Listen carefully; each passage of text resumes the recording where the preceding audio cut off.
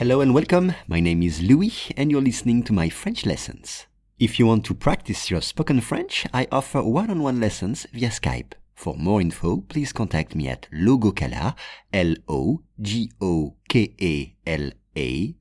@hotmail.com. Aujourd'hui, avec une aide bactérienne. Des chercheurs ont découvert des changements selon les saisons dans les microbes des intestins des ours bruns qui les aident à faire face à l'hibernation. On réécoute.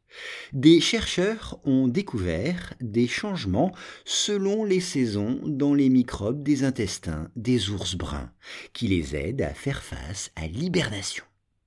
On commence avec découvert, discovered. Le chercheur a découvert une molécule. Le chercheur a découvert une molécule. Ou bien, elle a découvert un passage secret. Elle a découvert un passage secret. Le changement, change, le changement. Déménager est un changement important. Déménager est un changement important. Ou bien, le changement de travail. Le changement de travail. La saison, season, la saison, S-A-I. L'année compte 4 saisons. L'année compte 4 saisons.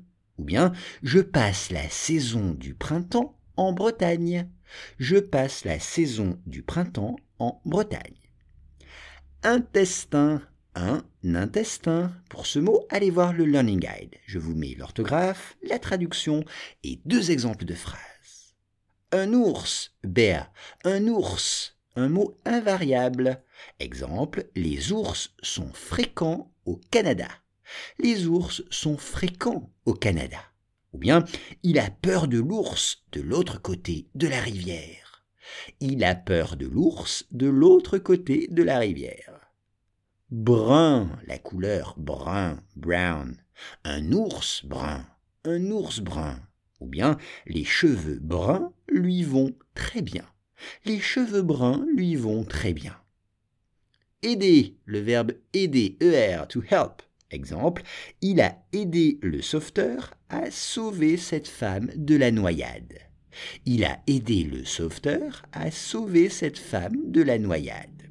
Et enfin, faire face, c'est en 2 mots. Faire d'abord, to do or to make, et puis face. En anglais, c'est to cope, faire face. Exemple, il faut faire face à la mort. Il faut faire face à la mort. Ou bien, il fait face à sa nouvelle vie de célibataire, single. Il fait face à sa nouvelle vie de célibataire. Des chercheurs ont découvert des changements selon les saisons dans les microbes des intestins des ours bruns qui les aident à faire face à l'hibernation.